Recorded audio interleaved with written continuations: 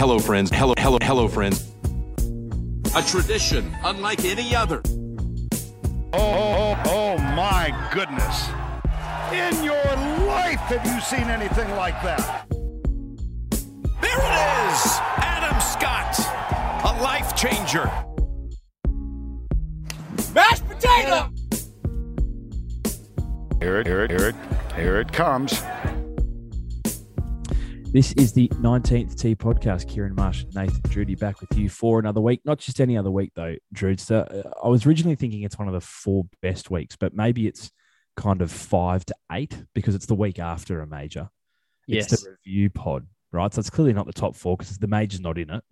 But I defy any tournament to be as interesting as the ability to look back and wrap up one of the best 4 tournaments of the year. So what, you're just saying that we're not going to make this big a deal about the Charles Schwab next week? Probably not. Well, we're still going this week. Outstanding. I'm sure it'll be a ripping field at the Charles Schwab.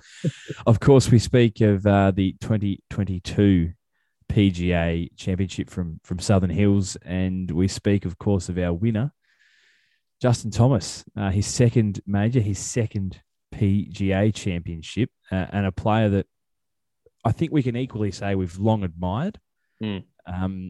But longed for a follow-up major, and he's finally broken through for that. I probably just want to get your first thoughts because I think for you, not to suggest that you've ridden a similar roller coaster, say that I have with a certain other player whose first initial is J, who just happens to be very good friends with their winner from this week, but You have certainly probably in the last 12 months really been on him, I think, and he's disappointed you, let you down on a number of occasions. Many times. Yeah, I did get a message from you. You turned a corner pretty quick over the weekend. So I just maybe wanted you to, for the listeners, just frame up your, I suppose, your roller coaster of feelings, thoughts, emotions across the weekend. Well, look, I think if we're painting the full Picasso, I think we've got to go back to the Masters for this because I picked him to win the Masters, and I stand by everything I said. I'm not here to, dish out a mea culpa. He was a disgrace at the Masters. Everything pointed to the most forward showing that could possibly have been a forward showing, and he delivered an egg. It was garbage. I was highly critical of him after that event.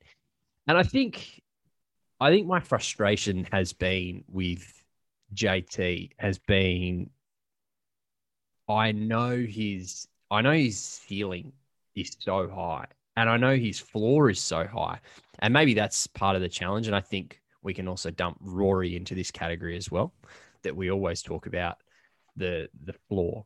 And I think that's where my frustration comes from because I really like him.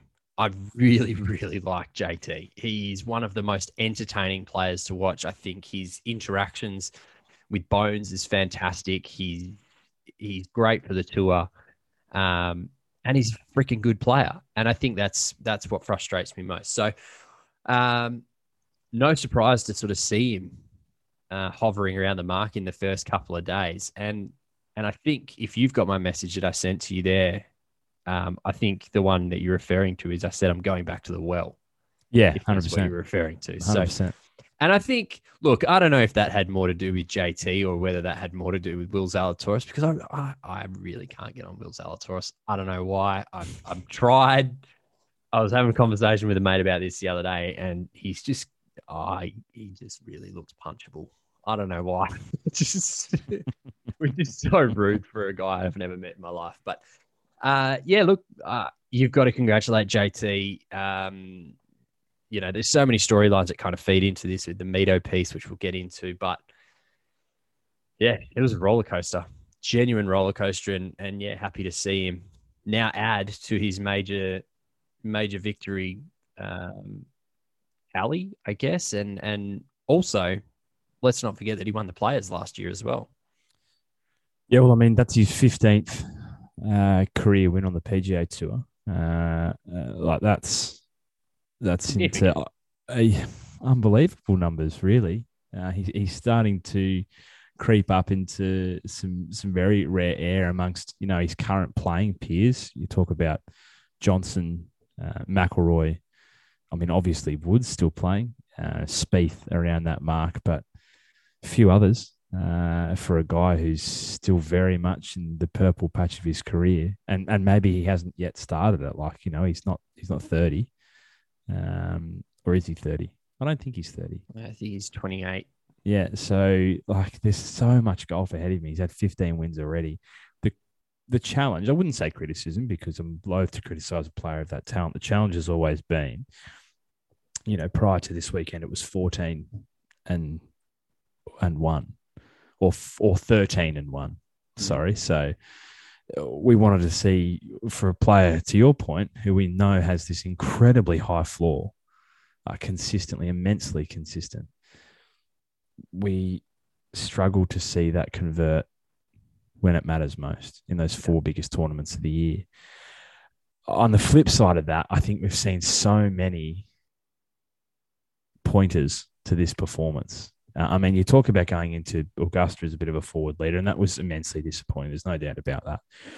I couldn't help but look at the conditions and the way that he played and hark back to, talking off the back of Phoenix this year. And was it the 3rd round in Phoenix that was absolutely atrocious weather-wise? Mm-hmm. I think it was the Saturday round in Phoenix. And he seemingly was the only player with any sort of control over his ball. It was the players, not Phoenix. Yeah. It was the players. Yeah, the players. The players. At Sawgrass, right? Yeah, 3rd round at Sawgrass. Yeah, my mistake. How am I going? That's the severe lack of sleep I've had in the last 7 to 8 days. So it's the 3rd round of the players where I hark my mind back to. And I must admit, I can't give myself too much credit, because when you're sitting here last week doing your preview and then you're sending me, pictures of weather reports coming through regarding the wind, I didn't go straight to, oh, geez, JT's going to bob his head here. But in retrospect, it shouldn't have been surprising, because outside of, your Lowrys, your Fitzpatricks, who played very well, by the way, I'm sure we'll get to him, and those guys who come out of those conditions, that growing up in them in the United Kingdom, I don't know that there's many going around at the moment with more control over the ball in completely uncontrollable environments and conditions. Yeah, you're probably right. I think he's an elite iron player. There's no doubt about that. He drives the ball very well, and he's a good putter. His game is all round. I think the challenge that I've always, and you alluded to it right there, that I've been probably loath to pick him in majors, is because his performance in majors isn't actually that great. No. He had, outside of his 2 wins, he's only had a further 5 top 10s out of, I think, a total 27 majors, which is, on the face of it, is probably okay. But for a guy that we expect so highly of, and perhaps that's maybe on us then, is to realign our expectations, is not a great strike rate, really.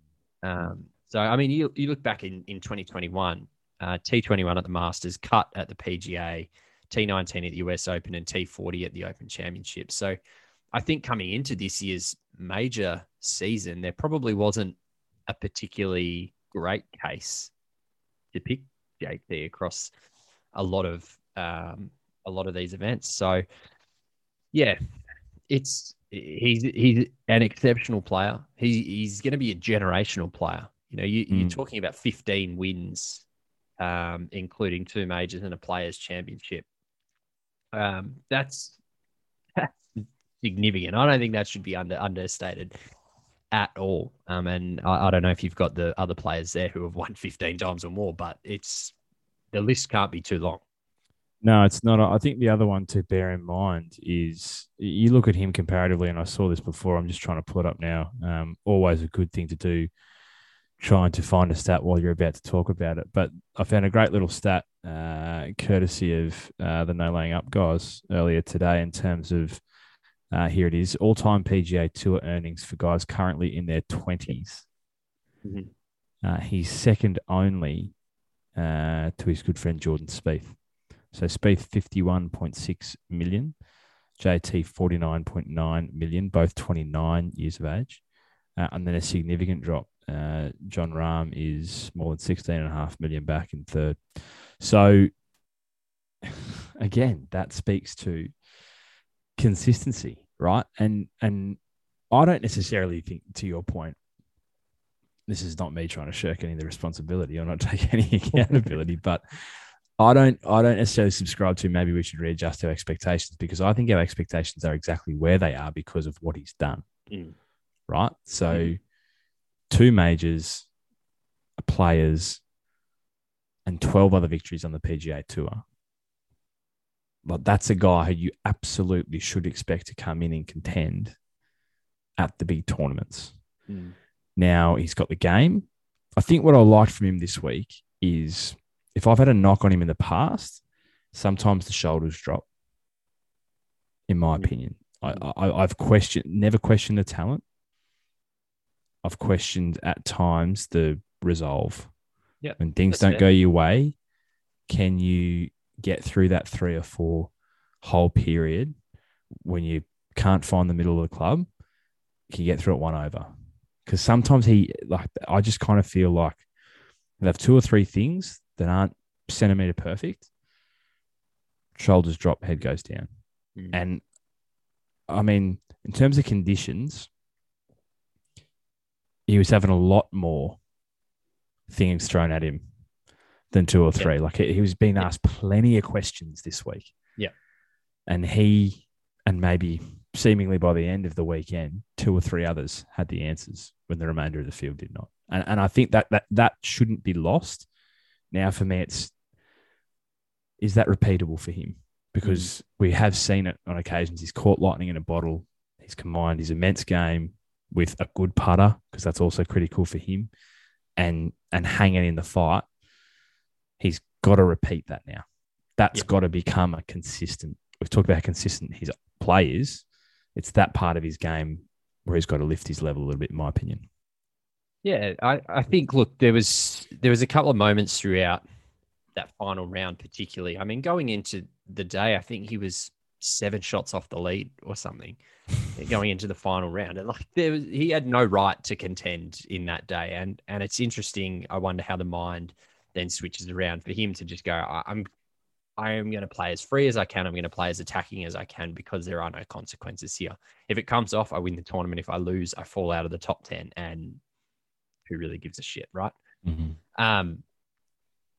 So I guess going into that playoff, and then the shot that he hit on the second playoff hole to drive the green pin high, like, it was just such a flex of a moment. Like, Zalatoris had the eagle putt on the first playoff hole, which didn't drop, and it was kind of like, well, advantage Zalatoris, and then JT steps up and kind of flexes his muscles. And I don't know that we've particularly seen that, kind of to what you're talking about there. When the head drops, it's all Moby Dick, right?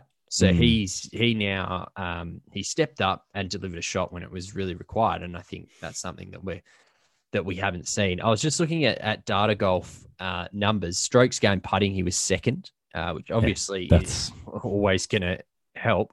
Leader, to be fair, I like, for me, that's the tournament. Yeah, not to take anything else away from the way he played. If he can be strokes gained top 10 in putting, he will win more often than he doesn't. That's the biggest Achilles heel in his game is the putter. To walk out of that tournament second, we shouldn't be surprised that he's won. The leader in that field was Lucas Herbert, so that's a nice little flex. And pre-tournament we spoke about the ability for players, the players who have the ability around the green and short game, we're going to come away. And there's no surprise to see that JT, second in strokes gained putting, 11th in strokes gained around the green. Zalatoris was 10th and 12th in those categories. So I think that was pretty well bang on. But yeah, it was, he was quite emotional after, I thought. It wasn't something that we'd really seen out of JT all that often. He definitely gets fired up, but I can't recall him being emotional after a victory. Maybe at the Players last year. I can't really cast my mind back that far. But I think the question now is what does this do for JT in terms of his major record moving forward? Because if he goes out and wins at the Charles Schwab this week, like, I don't think it particularly changes anything in my head, right? Like, he's now got to go and deliver this consistently at the major level. Because things go wrong more often than not. You get the bad side of the draw more often than not, as he did this week, and he fought through that. The courses are harder, the conditions are harder. So it's when all those things are stacked up against him, how does he then react to that? Because that's what the great players do. The good players survive and get through it. The great players really come out on top, and that's when they do their best work.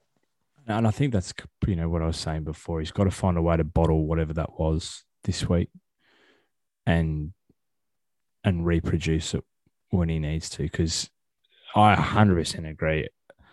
For me now, you're at 15, right? So it's kind of redundant how many more PGA Tour victories you have week to week on the tour. It's all about majors now, and that will be the determinant of how we look back on him in 20 years. Yeah. Because if we're being realistic, he's 29 years of age. I think at 15 now, like, he probably does go past 20 in his career, because he'll definitely pick up, 3 to 4, 5 more just run-of-the-mill tournaments in the next 15 years. I don't think there's any question about that, the way he's going. Yeah. So it's about, when we look back, is it 20 and still just the two, or is it, 23, 24, and he's all of a sudden won 4 or 5? And that's because the other thing about him, you look at the rotation of courses coming up. He's got a game that's versatile in my mind. Like, how we always go in, oh, geez, this course looks good for X. I don't like his game here. I don't often think that about JT. Yep. So there's nothing really coming up that I say, put a line through him. This is not for him, right? So you ask what we want to see. Like, I really, for me, I won't look at him again, irrespective of if he doesn't play between St Andrews and then Brookline. But we absolutely have to see a top 10 at least one of those. Like, it's got to repeat. This can't be a win and regress again for him. This has got to be a step forward. You're exactly right. And I think the setup's a really interesting point, because he's now won 2 PGA championships, right? So the setup of a PGA is obviously very different to other majors. Augusta's set up the same every year. It's very difficult. The Open, hard, fast, very average if you miss the fairway. And the US Open, long, lengthy, rough, narrow fairways. Whereas this week was, unsurprisingly, as close to a PGA Tour regular event setup that you're going to find, albeit Southern Hills was fantastic. Loved it. I just wonder if there's anything in the setup that we may need to look into. Do we need to put JT on notice that a third PGA, does it add anything to his record? I don't know. Is it just adding another cheeseburger to the order? I'm not sure. I don't know. Flat track bully, you reckon? No. Well, I've got someone who's a flat track bully to bring up later, so okay, we'll get to them. The last thing I want to say on JT, and it's probably JT adjacent. Actually, 2 quick things. So you mentioned the emotion. I think I preface this by saying, like, entirely brought upon himself. But maybe we underestimate, for a guy who up until that point had been so affable, so personable, nearly universally loved. And I'm talking more by golf fans, right? Because I think he's universally respected by his peers, it appears anyway. He's not a polarizing figure amongst the playing cohort by any stretch of the imagination. So from a fan's perspective, affable, personable, in that kind of new wave. And then he had, obviously, the controversy in using a homophobic slur that was picked up on the mics in Hawaii. And there was fallout. Sure, there was sponsors that walked away from him. There was a couple of weeks away, whether enforced or self-appointed, we'll never know because we don't know PGA Tour sanctions. But then he's back and he's playing, and I think most people, because we live in a 24-hour news cycle, they just move on. But I think also, anyway, face value, a guy that seems very family-orientated. Father, grandfather, mother, they're always there.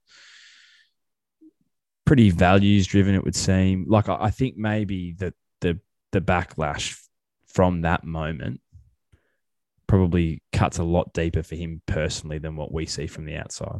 Because he'll always pick up, Ralph Lauren walked away. He's always going to pick up a new apparel sponsor. He's a marketable guy. And we're quick to forgive because we do live in that cycle. But I reckon there would have been no one harder on him than himself. And maybe, he has felt, I don't know, maybe I'm reading too much into it, but maybe there's a bit of a release because we've had a little bit of success without necessarily reaching the top of the mountain. And for him, I'd say definitely the period from that point to now has been one of the more difficult of his career because if he struggled in the past, it's been struggles with things on the course. And that introduced a new element to his struggle. The other thing I want to say is Bones. So I said it's JT adjacent.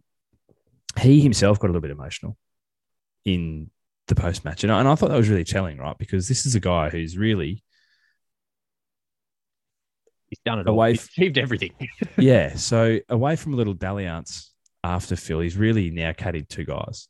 He filled in for a couple of people here and there, but he's now about to go on a trajectory with JT, no doubt. And to your point, what is there left to achieve? Like, the guy's done everything in the game. The difference, I think, here is he teamed up with, Phil wasn't in obscurity. He was a highly touted amateur. There was a lot of noise around him coming into the game, but it's still always a toss of the coin, right? It's never a sure thing. We see that often now coming out of the college system. So he didn't pick a winner, right? He got on at the bottom of the elevator and rode it to the top. And I thought it was really telling for him afterwards when he said, I was only ever coming back to do this for one person. He said, ask my wife. I always said it.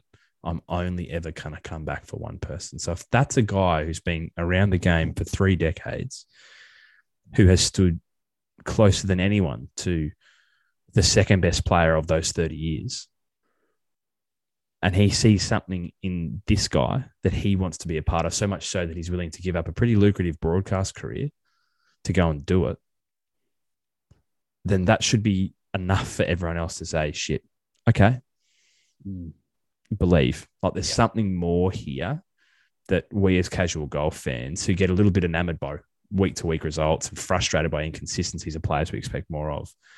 We're playing checkers while Bones is playing chess. Yeah. And I know that's in the back of my head now for him all the time. Yeah. No, that's fair. Very, very fair. I think last two things for me on JT. One, his calmness and his maturity was something that I think really shone through. He birdied 17 to get within 2 shots of Mito Pereira. Knowing that he had to then go down the stretch and either make a birdie to potentially force a playoff or make a par and likely miss a playoff, made a par and ended up in a playoff somehow, which we'll get to in a minute. His calmness walking off 17 to 18 was something that I think we haven't seen for a little while as well, probably talking to your point post that all that shit that happened a couple of years ago or a year ago, whenever it was, his time away seems to have brought him back a little more calm. He's still passionate. There was still the big fist bump on 17 when he made that birdie. But he quickly went, right, next job, let's move on. Last thing, he was the only player not to make a double bogey all tournament. And I think that's clearly a great stat. That's a great stat. It's a great sign. The only other player through 71 holes not to make a double bogey was Mito Pereira, and he made a double on 18. Yeah, maybe the unluckiest guy in Well, at least the unluckiest guy in Oklahoma. There he is. Yeah, that's tough. We'll get there. So, JT, 15-time winner, 2-time major winner, a guy that we'll see again, a couple of times this year in big tournaments. Obviously, St Andrews, Brookline. No doubt he'll be in the President's Cup team, but he's one that we thoroughly enjoy watching. So that's a good result, I think, in my mind. Let's briefly mention, because we must, he played in the playoff, a 3-hole aggregate playoff, which I must admit I like. Yeah, sick. Cannot stand, and I often describe myself as a traditionalist, not to this extent in any way, shape, or form. I cannot stand the 18-hole playoff. That's just silly. But there's something that I like about a 3-hole aggregate as opposed to a sudden death. So yeah, I agree. I'm in on it. I really enjoy it. So obviously his opponent in the 3-hole aggregate playoff, you mentioned before, you described him as maybe the most punchable man in the sport. Will Zalatoris. I don't know why. It just grinds my gears. I don't know why. Yeah, Can't give you a reason. So, little stat here: Zalatoris has now posted top 10 finishes in 5 of his last 7 major championship starts, including runner-up finishes at the 2021 Masters tournament and this year. So, 5 top 10s in his last 7, including 2 runners-up. I think it is nigh on inevitable that one day he will win a major. And I still think that he will do that in spite of the nauseating putting stroke, which, I don't know, maybe he's become so used to it now that it's having little to no effect on the putting because, it's not the worst part of his game, I don't think. It's still, there's a ways to go with the putter, but he's there and thereabouts again. And seemingly, I wouldn't say unheralded because he's well known. He's, liked somewhat, not necessarily from you, but and people expect things of him. But yeah, you want to talk about consistent. This is a guy who continues to threaten in these big tournaments. Yeah, there's no doubt he's a talent. That first round, he was draining putts from everywhere, and everyone was thinking, "Wow, that putter is magic." And it was, the stroke is dreadful. There's no doubt about that. There's some truly haunting vision out there of Will Zalatoris's putting stroke from this week. It's jerky. Some of them come off the toe. Some of them come off the heel. I don't know what's going on. There's no doubt he's uber consistent in majors, as you said. For a guy who's never won on the PGA Tour, he has been incredibly consistent in majors, and there's no doubt that he'll break through. And if he's just getting himself right for majors, I have zero qualms with that. That's absolutely fine. And there's no doubt that he's going to win one very soon. He played very well. Arguably could have and should have been the winner across the PGA this week at Southern Hills. Ranked inside the top 20 across every strokes gained stat, or the major 5 anyway. He was in some sort of form, and I don't know. I'm always surprised when I see his name up on the leaderboard, but then you look at his major record and you probably shouldn't be. It's tough, isn't it? Like, a hugely publicized college career. He came in with a lot of hype. Old. Like, he's not. I think everyone, because he was a college sensation and because he looks the way he looks, thinks he's a lot younger than he is. He's like 25. So he's not like a spring chicken. No. I wonder. There's a part of me that not worries, because he doesn't necessarily move the needle for me either, but it's part of me that's like, oh, well, he needs to do this week in, week out. And there's also a part of me that's like, it's pretty impressive if he doesn't, and he actually just turns up in the 4 big tournaments of the year and plays really well. Yeah. So he probably doesn't care if he can jag a couple of these. I'd much rather win 3 majors than, seven irrelevant tournaments on the PGA Tour. So yeah, why not? Will Zalatoris. Anything more on Happy Gilmore's caddy? No. So I think we have to get to Mito. Can we just shout out Cameron Young very quickly? Yes, of course, absolutely. Wow. He has really just stormed onto the scene. Obviously, not too far out of college. Went to Wake Forest University, same as Will Zalatoris. Has the pause at the top of the backswing like Hideki. Just an uber consistent striker of the ball, and will win on the PGA Tour. That's all I had to say. Tied now with Scotty Scheffler for the most top 3 finishes this season. Yeah. T2 at the Sanderson Farms, T2 at the Genesis, T2 at the Wells Fargo, T3 at the Heritage, T3 at the PGA. So what's the difference there? One guy's won like 4 times. Yeah. Including a major. Including a major, including the major to some. And Cam Young has not yet saluted. But to be fair, for a guy who was relatively, this is going to sound worse than it's intended, unknown coming into this season, to be to have the equal most top 5 finishes with the best player in the world right now. It's not bad. It's a decent first out the gate season for you in the big leagues. Mito. Yeah. Well, maybe just for the benefit of, I don't know, people who haven't seen it, walk us through it. Joe's like, this is a guy that, so I think for context, we delivered picks last Thursday, which we'll go through. There's eight picks in total. You did pick a Chilean to win. Yes. It was just not this Chilean.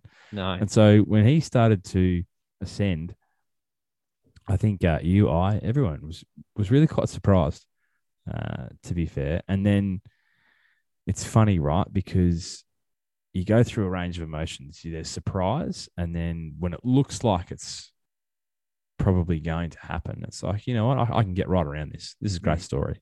Mm. Excellent story. One of only 2 Chilean players, on the tour.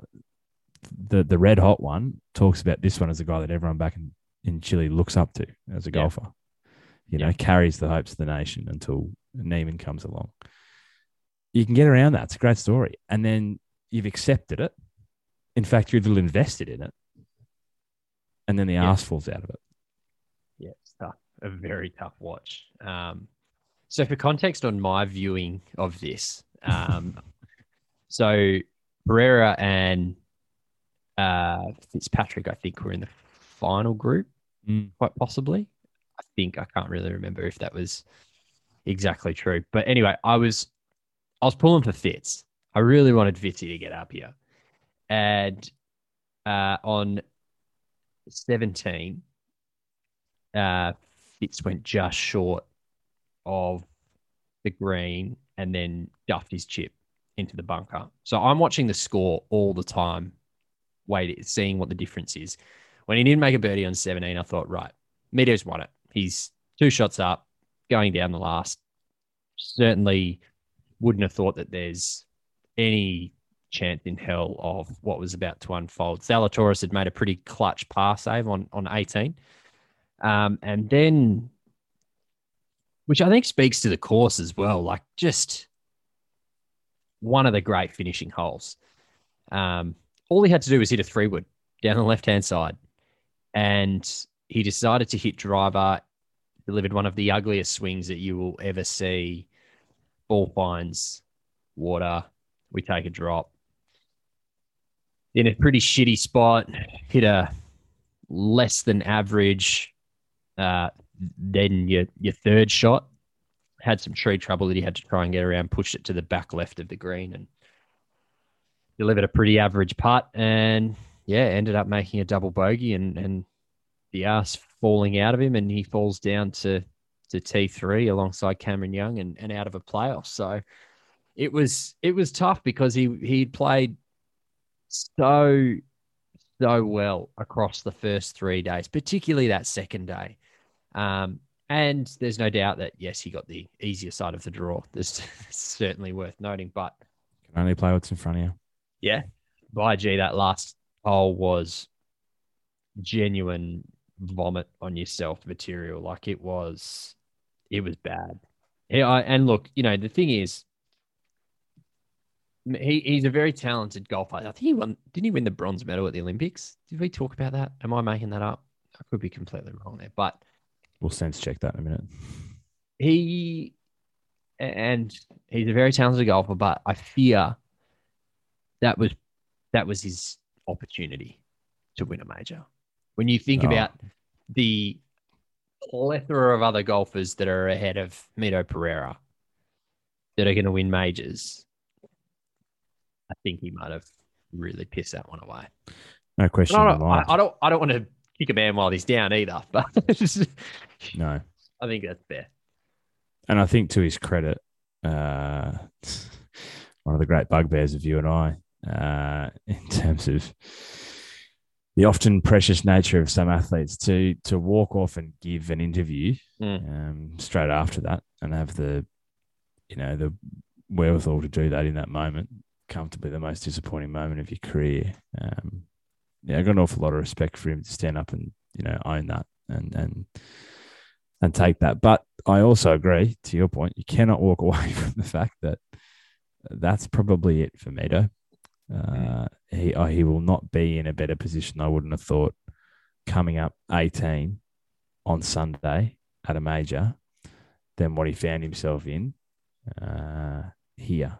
And I was just rewatching, you were talking about it, and I went back and the PGA Championship website's excellent, by the way. That drive, I'm really, really confused. It was two shots up at that stage, wasn't he? Mm-hmm. I'm really confused about what he's trying to do with the real, purposeful cut. I don't understand that. I don't know that it was intentional.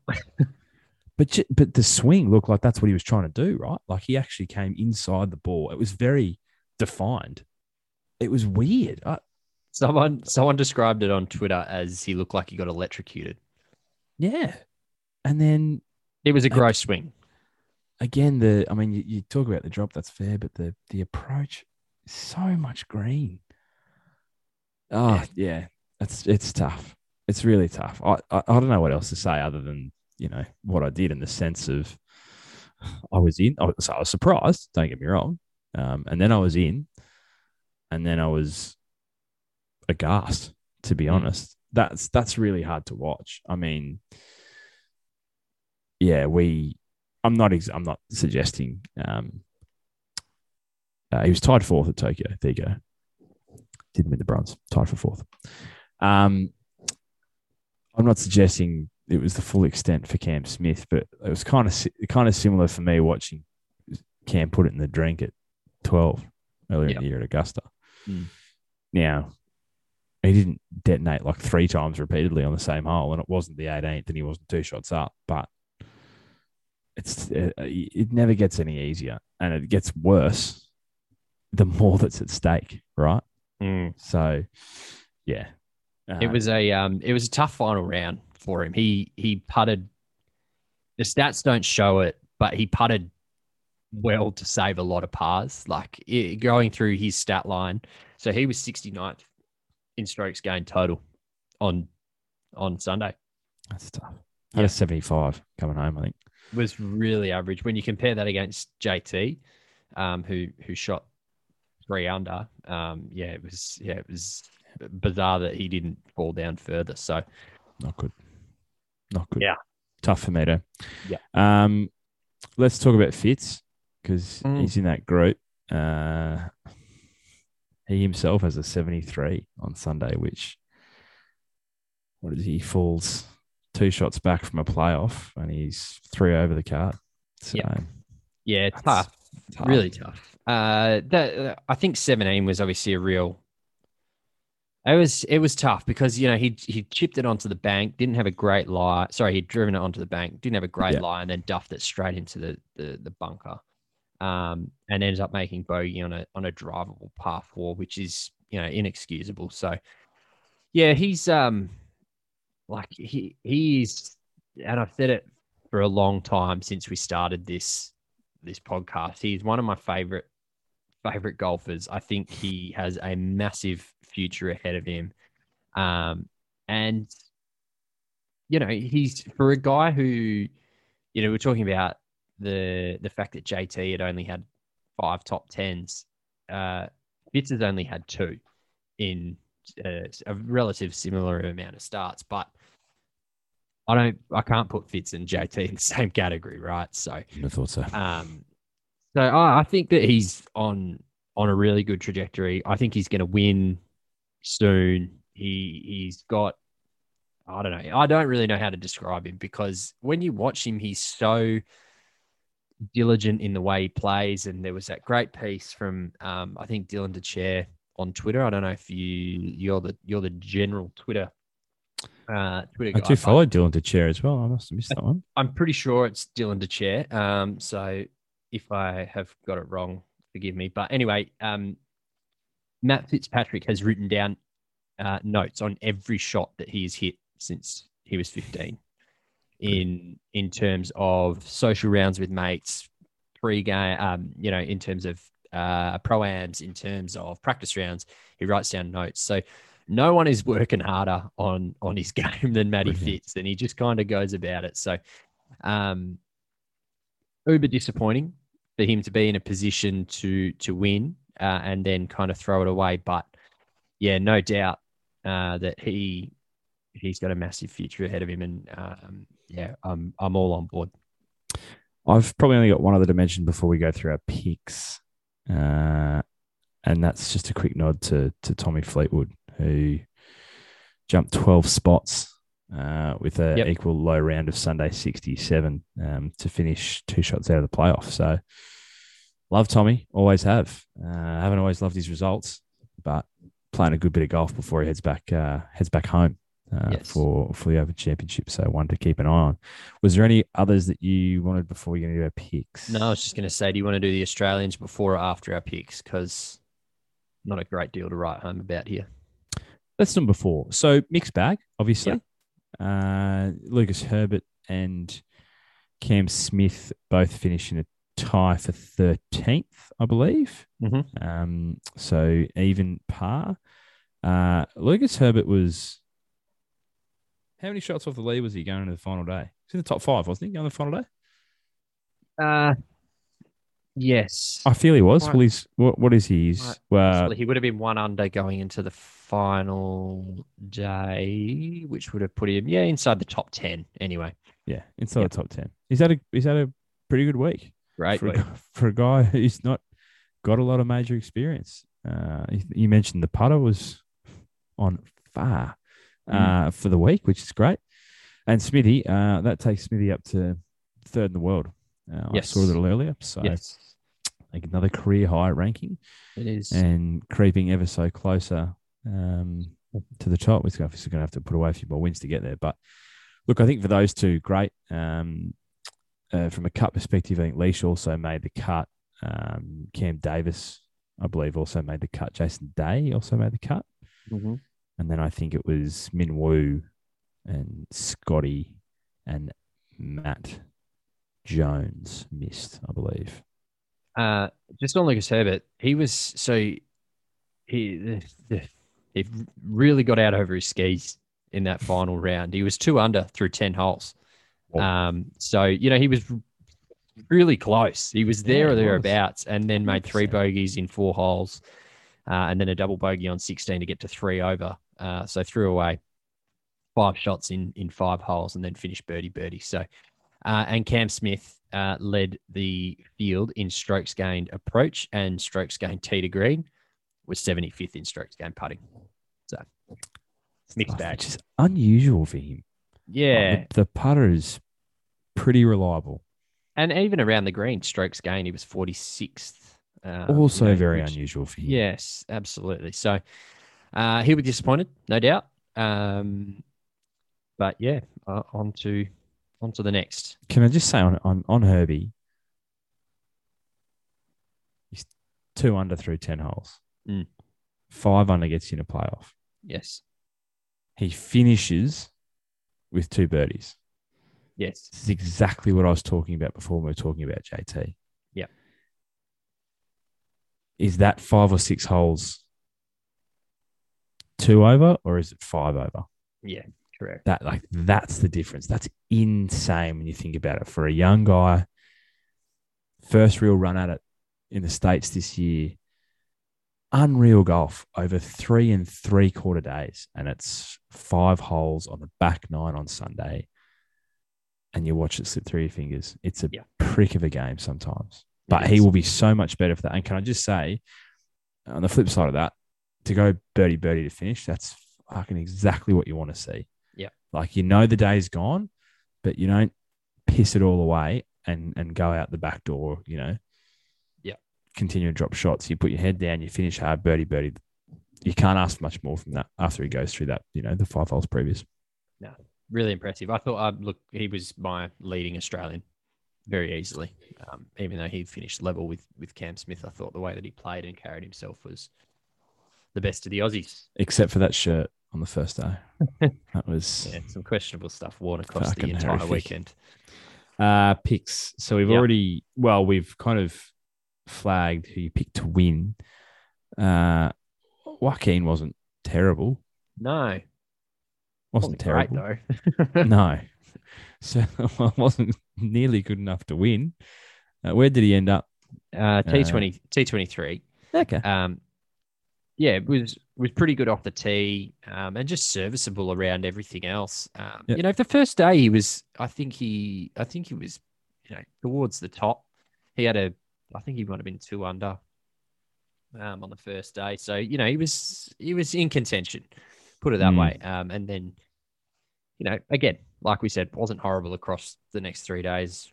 1 over, 2 over, 1 over. So, yeah, look, to finish T23, I think he'll be happy with that. Although I'm sure he would have loved a couple more to drop. My tip, she's just never there. It's just never, ever there. And again, you and I talking across the weekend, like couldn't have had, I wouldn't say a more comfortable start, but certainly of the 2 waves, like score. Here's your opportunity to score. Go and put a score out on Thursday, and you put scoreboard pressure on from the start, knowing full well you're going to go into the wind on the second day. And what was he? Day 1, I think Jordan was 2 over. Yeah. So it goes 2 over, 1 under, 4 over, 1 under. Yeah. And even the 1 under on the second day. So his wave got the easy conditions on both days. That was the worst part. So I think for him to be 2 over through the first day, I think I messaged you and said that he's tied with John Daly at this point. So he was. Yes. It was a tough watch. In a group that had Tiger and had Rory and had JT, like there were so many storylines in that. Sorry, not JT, Jay Spieth, whatever. Just, I don't know. The putter's gone stone cold. I don't know if he's done too much work on the driver, because that seems to be going okay at the moment, but just the putter's gone genuinely cold, and it's not looking great for Jordan at the moment. I know he won last week or whenever it was, but no, runner up last week. This is what I was so confident. Sorry, runner up last week. So it's I don't know what more we can say on Spieth. It seems like we just continue on this merry-go-round. Just about to say the ride continues. And do not be surprised. Literally, do not be surprised at all if he's there or thereabouts on Sunday at St Andrews. Well, I was just going to say, and also don't be surprised if he misses the cut. Yep. Because both also plausible. Both are, as likely as each other at this point. In play. Currently both in play. Absolutely. God, he drives me fucking mental. Won't win. I feel like I took a relatively easy option, which sounds weird because he's the number 1 player in the world, but just felt it wasn't going to be repeatable, for Scotty Scheffler. And that proved to be correct. I'm just scrolling to see where he actually finished. He missed a cut at 6 over, but that he had a 75 on Friday, which went bogey, par, birdie, bogey, par, bogey, par, double, then 9 pars. That's tough. It was actually the other way around. So wheels really fell off Scotty. He was my want to win. And yeah, it was disappointing. He missed the cut, same number as Dustin Johnson. Yeah, certainly not sustainable. I just wanted to see him win all 4 majors, and You wanted a historic year. I now have to come up with another want to win for St Andrews. So, Who was your won't? Victor Hovland. Yeah, okay. That one again, not terrible, but I don't even know where he finished. T41. Yeah. So where is his stats here? Yeah, 56 putting, 58th around the green, off the tee, and approach strong. So, standard week for Victor. That kind of seemed, I don't know, like a free kick in a week that was going to reward short game. It kind of was a bit of a free kick to have Victor Hovland in that category. So my Ruffy was good. My Ruffy, yes, Max played well. Yeah, Max, he's finished also tied for 13 at even par. Again, what are you even 1 under, even 1 over?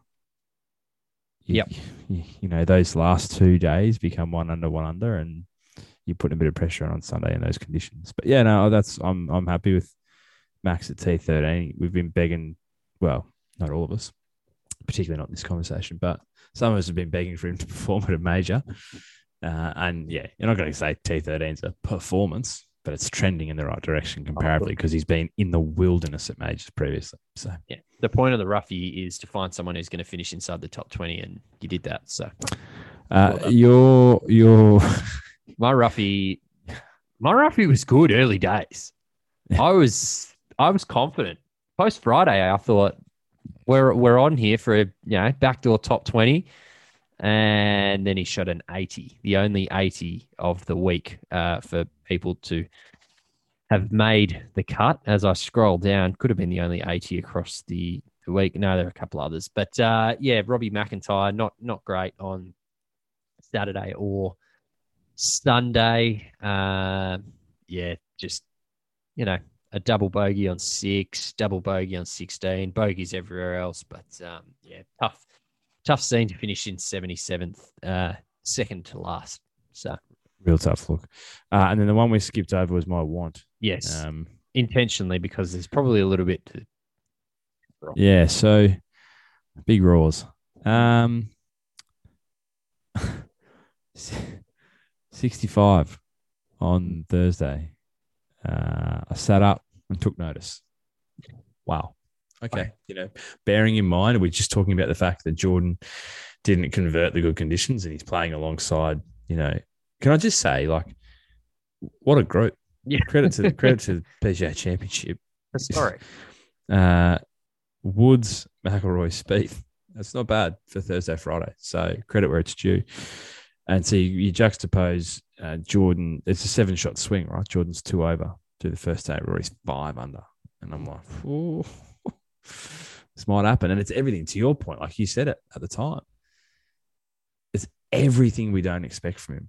Mm. Everything we don't expect. He's atrociously bad in the opening round of majors. He almost set your watch to it. And he goes down and he shoots 5 under. We're all thinking, whew. Give him the trophy. 3 days to go, but on previous form. And then, again, 1 over, 4 over, 2 under. Jumped 9 spots on the final day to finish in outright 8th. 3 shots off the playoff. But you look at Friday, Saturday, there's 5 over there. Yeah. He's only 3 shots out of a playoff. So, look, we said it before. It's the reason why I picked him. He's playing some really good golf. I think I emphasised he feels like he's playing some really free golf. There was something, I think, and it kind of harks back all the way to the Sunday singles at the Ryder Cup, I think. And that's kind of the genesis of what this wave of form has been. Obviously, Sunday at Augusta most recently was special, really, to watch and to see. And then, out the gate, in a fashion that would put him on a trajectory to win the tournament this week, and not cataclysmic over Friday, Saturday, just disappointing because we just know what he's capable of, and I desperately want to see him win again. And again, not at, like Wells Fargo or Charles Schwab. I want to see it at a major. Yeah. So in the context of that, I will always be disappointed, particularly, like I'll be disappointed when he doesn't salute regardless, but particularly when he has a flash, pops his head up, I've still got it. I'm still one of the men, not the men, but I'm one of the men. So yeah, it was disappointing. 3 out of his last 4 majors, he's finished inside the top 10. So he's playing well. I got a message from a mate on, it might have been Friday morning or whenever it was, just said, I'm off to the shops. Do you want some Kool-Aid? Because I'm drinking it. So, which I thought was pretty good. I did hear on, I think it was the Shotgun Start or whatever it's called, they were talking about how Rory had been out at out and just grinding in the pre-event. He was out there having practice rounds, playing a heap of holes, and they were wondering, it might have been no laying up, I'm not sure, one of the two, sorry if anyone's offended, but just how hard he was working, and the question was that going to be sustainable? Whereas, everyone else was kind of just taking it easy, and he was out there genuinely grinding and, making every putt and all that sort of stuff. So, yeah, look, I don't know. I walk away. I don't know. I walk away neutral, I think, from this. Or I'm not disappointed. I'm not frustrated, but I'm also not pumped by what I saw. The 65 was exciting, but I think it pretty quickly levels out with the next few days. So I think for me, with him, certainly not to the same extent as Spieth, but irrespective of previous experience, I can't help but buy in. Like, I should know better. I should know this will level. But I don't know. There's something. I mean, he's always has been and will continue to be one of my favourite players. And there's something about when he goes out and hits that 65 on the opening day, or that Sunday round when obviously it was impossible, right? But could he? How long could that be sustained for? There's just something about him. I don't know what it is, and so maybe I need to. I shouldn't say I'm disappointed. It's hard to be disappointed in a guy who's been one of the best players of his generation, four-time major winner. But maybe it's disheartened because I just think that him winning a major is bigger than, and I say this with the greatest respect to JT, but Rory climbing back to the top of the mountain and winning another major will be about something bigger than just Rory winning a major in my mind. I think you could say that he would be, and I'd probably put him ahead of Spieth in saying that, like, him winning a major would be the most significant player to win a major right now. Like, we know where JT, I keep getting confused. Spieth, we know where Spieth has been, right, for the past 2 years and the lows of it. But, like, maybe if it had been the PGA, it might have been different because it would have been the Grand Slam. But, like, if Rory was to have won on the weekend, I think it would have been hugely significant, to your point. Every indication, right, is that that's where he's headed. Because, you just pulled that stat out. Was it 3 of the last 4 majors he's finished top 10? So the first thing I thought of was, and I'm going to get my years wrong because I always get mixed up about when we started this podcast.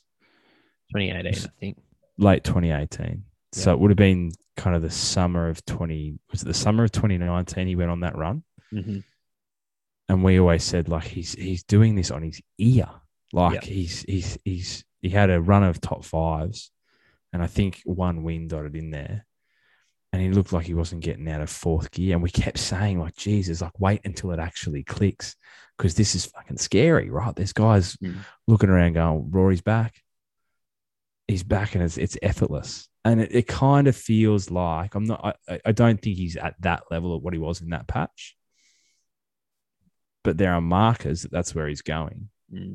And so I wonder, for me, given, he's early to mid 30s now, he's got a child, he'll have more. He went through, the dark there for a while and came out the back and said he'd lost passion for the game. He wasn't enjoying it. It was a grind.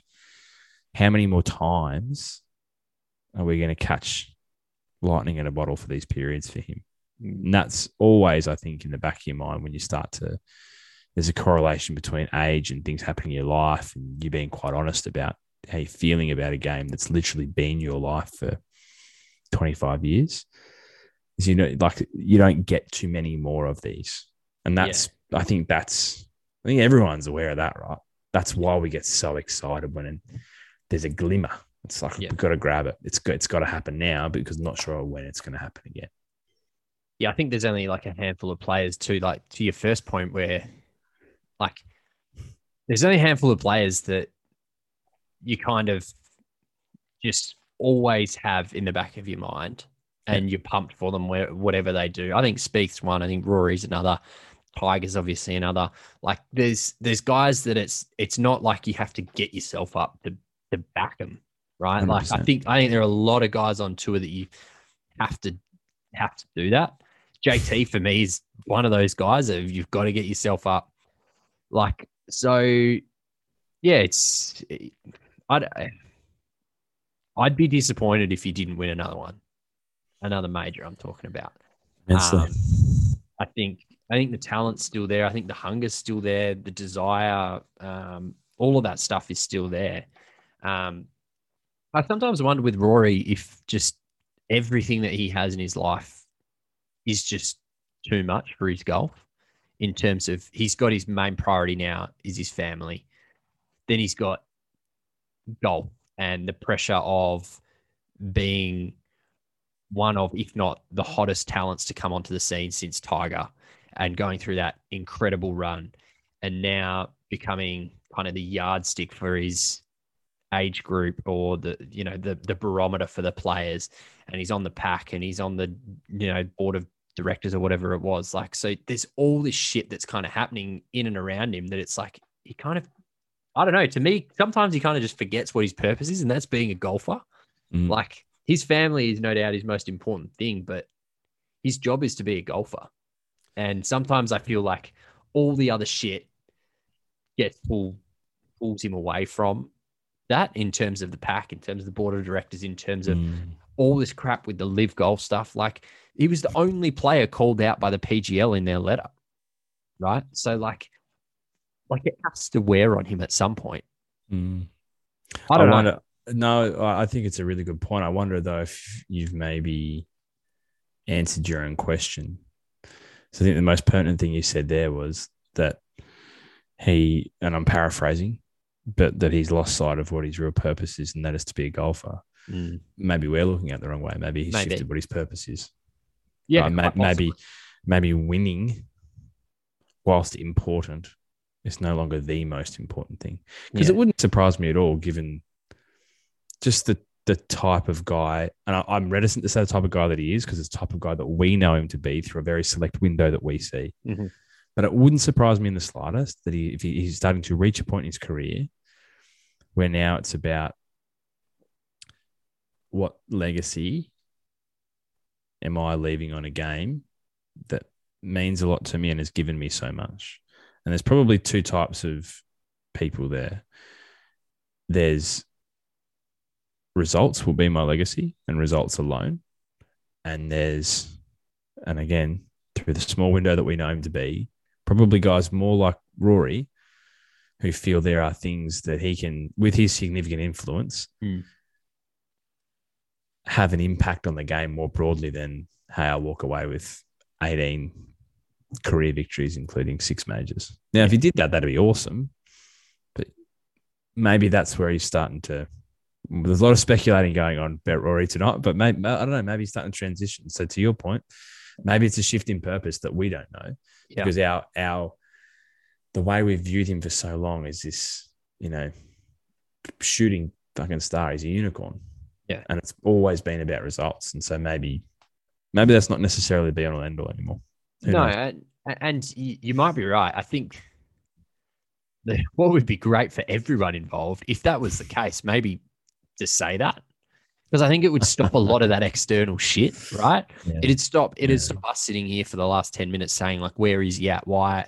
Like, 3 top 10s in 4 majors, but he hasn't converted any of them. Like, all this sort of stuff must build on someone, right? Like, you and I have both been around sport long enough to know that it does.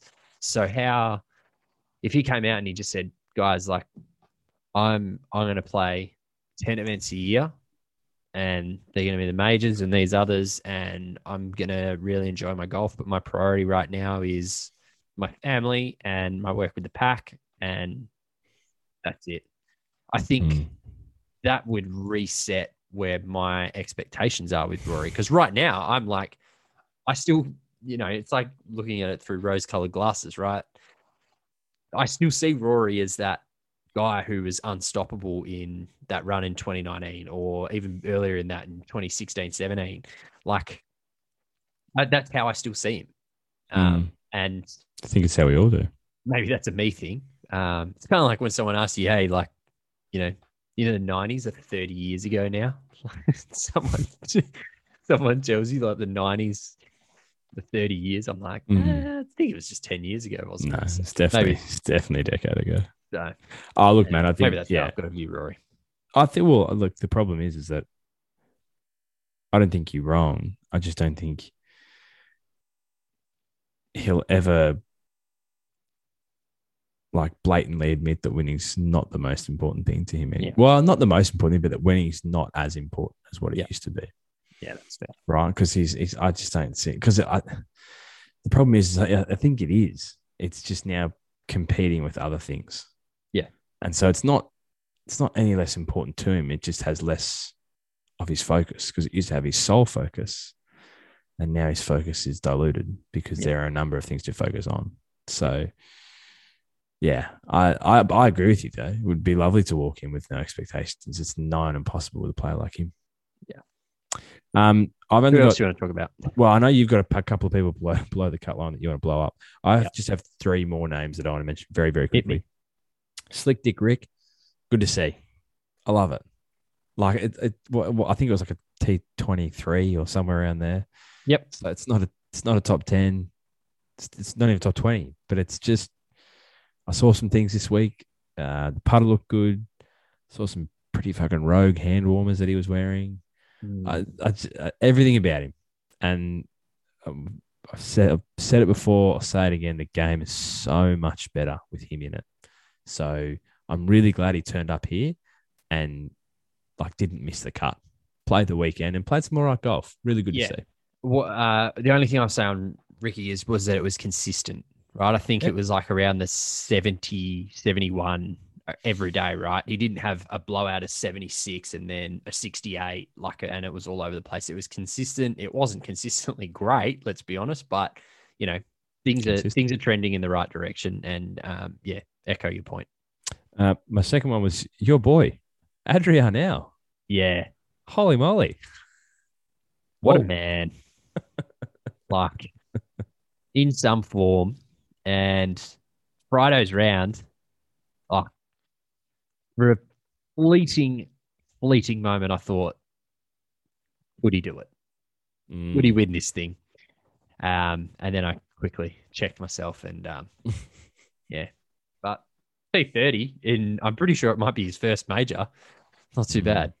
And then the only other one I had, and I know this is going to sound completely irrational, because he's finished at exactly the same score as Ricky Fowler, and I've just said that, Ricky Fowler was good to see, but it wasn't great. If you didn't, let me be very clear about this, if you didn't, way back after the Masters, when I said Shane Lowry's going to win the Open Championship, invest money, you're foolish, but do not make the same mistake twice, because I'm only doubling down. You're doubling down. So he jumps up 13 places on Sunday with a 69 in atrocious conditions. I think his highest round was a 71 across the weekend. No, that's a lie, 72. So he's gone even 2 over, 1 under to finish at 2 over, but his best round comes in horrific stuff out there. He jumps 13 places on Sunday. I've seen enough. I have seen enough. Okay. So I look forward to him missing the cut at St Andrews. we can probably just skip over that part when it comes to the preview show for the Open Championship. You can get the wonderful team at On the Rocks Design into the graphics already, mate. Mark me down. I've already Shane told him. Lowry, winner. Okay. That's me. That's my players. Anyone else? All right. That's my players. Shout out Aaron Wise, T23, suffering from CTE after being hit by fucking Cam Smith's fly ball. There were players, no, not players. There were patrons and fans going down left, right, and center being hit by balls because of the way that course was obviously set up with, you know, tee boxes back behind fairways and greens, and yeah, there was a bit going on in that space. Stuart Stink finishes T23 again. I know he didn't have a great Sunday, but opened the tournament with 69-68. So just like to shout that out, and he bet out Tony Finau as well. Worth noting.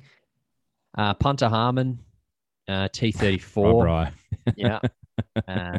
He had a 69 as well on Sunday. So good to see. John Rahm finished in T48. Was pretty average in general. Had a 76. Led the field in strokes gained off the tee. So that's always very interesting. Colin Morikawa, uber disappointing at T55. So he's I'm keeping an eye on him at the moment. Hideki Matsuyama, I shouted out, thought that he was going to be someone to watch. I was wrong. So he finished T60. Haven't even got to the players who missed a cut yet. All right. Where am I starting? Dustin Johnson. Cut. +6. Interesting times ahead for DJ. Generational talent. Fucking deplorable over the first 2 days. It's bad. Needs to take some time off, I think. Sergio has probably played his last PGA Championship, I would have thought. Well, there's a couple of guys here who missed the cut who maybe Westy didn't get the Sunday Swan song they would have liked on the PGA Championship or the PGA Tour for that matter. Well, I think, to be honest, it might have been orchestrated. It might have been, a 2-day thing, and let's have a little sort of annual general meeting the Saturday, Sunday in Tulsa, Oklahoma. Lee Westwood also missed the cut. Adam Scott, for a fleeting moment, looked okay. Was 1 under through 5 holes on day one. Then had a quadruple bogey on 17, and he shot a 77. So Scotty's also on notice. John Daly, the arse really fell out of him. He left, and it was exciting for the briefest of moments. I cannot understand for the life of me how Cameron Champ does not finish higher on the PGA Tour. Like, the rest of his game just must suck so bad because he can genuinely murder a ball. I just scrolled down and there is a guy here that I'm putting on the missing persons unit. Okay, yeah, we've not had a report filed recently, so that's good. Okay, the missing persons unit is last year's Player of the Year, Patrick Cantlay. Okay, he is, and I will say this now: he is a pretender, and he is a puppy dog. Honestly, have you seen his major record? It's bad. You know why it's bad? Because I got sucked in. I'm pretty sure I had him. I think it was my want to win at the Masters for that very reason. Because I was like, you're a good player, you just never convert at majors. So he has played. Run continues. 4, 8, 12, 15, 18, 19, 20, 21 majors. How many top 10s has Patrick Cantlay had in that time? 21 majors. Yeah. I'm going to say 5. 2. Yep. Felt a little strong. And that was back in 2019. T9 at the Masters, T3 at the PGA. His last few major championships, and I'll just read them back because it is rough. Cut, T39, cut, T15, T23, cut, T43, T43, T17, T41, T21. He's a puppy dog. Like, he is a flat track bully. He's a kid who was 6'5" in high school and now is getting found out playing footy against big boys out in the country. I'm off him. He's done. Get on the unit. Strong. So what I would say is I think we can accept the report. Thank you. Bearing in mind this is a guy who won 3 times last year. The reason I say that is because he, as far as I'm concerned, is now in that kind of echelon of player that I was talking about before. Not necessarily he's the same sort of player as a Rory Spieth, clearly, but he is in that group of players now where I care little for your form week to week. What I want to see now is when the lights are shining and everything's what are you doing? And he's not doing much. He's turning his nightlight on. Yeah, he's a little boy. He is turning. He's got the white noise on. Yeah. A few of those machines running around here, let me tell you. That's fine. We can accept that. We can accept. What I would say is, I think if the integrity of the missing persons unit, the reports need to be reviewed and assessed on the same criteria in which they were placed. So he can only be found at majors. Absolutely. So we can only now review. So, like, if he pops his head up and wins, say, twice this year, unfortunately for mine, it's still missing. So yeah, absolutely. It can only be reviewed and assessed based on his performances, the same criteria for which he was introduced. Correct. And if he wins again this year, it's like, like breaking news, citing potentially seeing. Yeah. Reports in potential sighting. Yeah. Anyone else? Yeah, I got a couple more. Daniel Berger.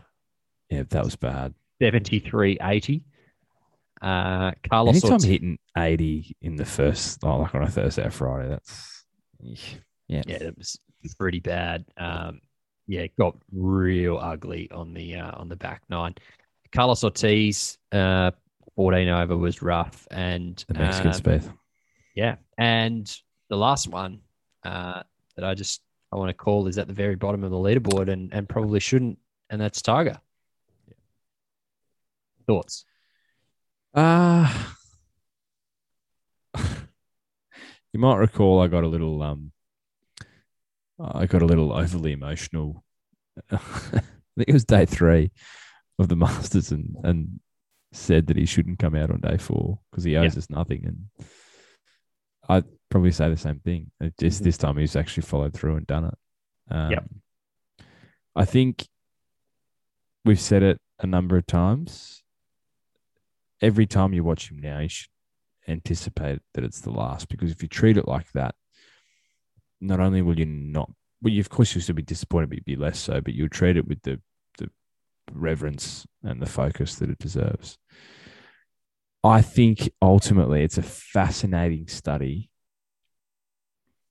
And you see it across so many different sports. It's the last 4 or 5 fights Muhammad Ali had. It's the last, 15 games of a 400 gamer. It's the inability to ignore the overwhelming urge to compete. Yeah. And not being able to find a suitable path with which to redirect that passion. Yeah.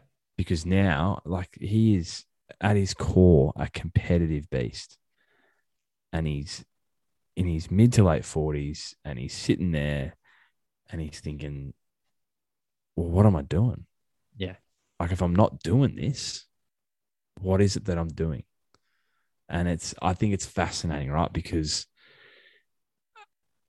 as many people did with Ali, it's like, why are you doing this? This is only going, and obviously, and it's not an apples for apples comparison in terms of condition, but it had an enormous effect on the end of his life. Yeah. And it's just like, mate, you owe us nothing. Now, not to say that this is a decision based on, geez, I really should get out there for the people. It's got nothing to do with that in his mind. Mm. But it's like, don't wreck yourself for the sake of playing. You know, it's tough. It's tough to watch, really. It is. Yeah, there's some footage of him walking. I think that one of him walking next to the bunker where his knee like buckled, and that was just so great decision for him to pull out. I thought, really phenomenal for him to make the cut. That should not be overshadowed. Unbelievable. I'd again just going back to Patrick Cantlay, the bloke who nearly lost his leg beat you. So, I don't know. I don't think he should play the US Open. By there for Paddy C. Yeah. Well, I know. Yeah. Fucking animal cruelty is wrong, but that puppy needs to be put down. I don't think he should play the US Open. I genuinely don't. I don't know why. I don't know what he's going to gain out of it. He's not going to win it. He's not in the condition to compete at a US Open. I read a thing of Andy Johnson of the Fried Egg who was talking about the subtleties in at Brookline, the rocks that stick out just in random places, like the actual OH&S dangers that are posed to Tiger at Brookline should see him not compete, and he should just sit out and try and rehab the leg until it gets to a point where he can play. And if that's at St. Andrews this year, like I think there's clearly some sort of he would love nothing more than to win that tournament, right? At St. Andrews, 150th year, like all of that, it just lines up beautifully. But yeah, I don't know. It's your point. He clearly must be so bored just sitting at home, because it's like, why would you not just rehab it for another year and then come back next year at the Masters and give it a go? So, at the risk of upsetting Eldrick, because I know obviously he tunes in to hear what we feel he should do. I agree. I agree wholeheartedly. If it were me, I'd play 2 tournaments a year, and there'd be the Masters and the Open Championship. Agreed. Because like you can still go to them, like you can be there. And the thing is, like like 2 tournaments a year. I agree. He has the opportunity, the stature, the being in the game to also to have such an impact off the course. If he was to step away from the game now, he's got that opportunity to have an enormous impact, more than he already has on the game. Yeah. But look, it's going to be his decision, I guess, and ultimately the doctors and the people that are around him will help him make that call. So just cherish it when you see it. Absolutely. That probably wraps us up for a PGA Championship perspective. We really don't have much else. We just wanted to flag a couple of results over the weekend. Yeah. First and foremost, Grace Kim. Regular listeners to this podcast will have heard Grace Kim's name often, and increasingly. Like, I mean, we've spoken to her a couple of times. We've been speaking about her a lot. We spoke about her an awful lot over the summer back here in Australia when she performed well at home. We mentioned her last week that alongside Gabby Ruffles secured an invitation to the Women's US Open, Pine Needles, which begins on June 2nd, I believe. And she pops up on is it the Epson Tour? Yep, Epson Tour, yep. I believe, which is a feeder to the LPGA Tour, the road to the LPGA, I believe. And has her first win on the Epson Tour. So there's a couple of different paths. I mean, because you also got the Symetra Tour, which is the LPGA version of Corn Ferry. It is the feeder tour, but you got the Epson, which is part of the road to the LPGA. Grace, wins her first Epson Tour title over the weekend. So there is no downside here to this career and its trajectory at present. And she's an awesome human. Really switched on for such a young girl, and is just playing some really, really good golf. The game seems to be in a great place right now. Yep, very well said. I think it's a six start that she's now a winner. And also shout out to Sarah Jane Smith, who finished in T2, and Robin Choi, who finished in T4. And then the other one we need to mention, Yes. didn't have ultimately the same end result as Grace, but a phenomenal weekend on the Ladies European Tour for our good mate Whipper, Whitney Hillier. Yes. Who, again, end result, she's suffered the harrowing disappointment of losing in a playoff, but put herself there after some awesome golf over the weekend, including an ace, her fourth career ace. Mm-hmm. So get the absolute F out. Whipper, that's more than enough. You could give us one, you still have two. Yeah. So that's selfish, to be fair. Correct. But yeah, really good to see Whipper in some fine form at present. Yeah, absolutely. She's playing really well. Had a good result a couple of weeks ago as well. So playing very nicely. Plenty of other golf happening around as well. Challenge Tours up and running over in Europe. Dimmy's over there. Jared Felton, Blake Windred. Plenty of Aussies around, and the Japan Golf Tour is cracking along where Brad Kennedy finished T4 and Quayle T16. So Quayle's been going well. Plenty of golf. I think from what I've seen, our good friend Jediah Morgan is off on a plane this evening, off to I think South America first, then he make his way up for the US Open. I'm sure Louis Dobler heading back to PGA Tour Latin America. And then we'll see where everyone else pops up, whether it's Europe, whether it's the States, whether it's the Asian tour. That's the options available to these guys now off the back of our summer, as they'll pack up sticks and jump on a plane and pop up somewhere in the world. So, we are, it's not in as friendly a time zone, and we won't have broadcasts when we can't go, but we will remain as focused on the results for Australians as we were over the summer as they start to find their way around the world. Briefly, Drew, it's a really good patch for you at present. Your Toffees, your Everton Football Club, have avoided relegation in the English Premier League, which is wonderful news.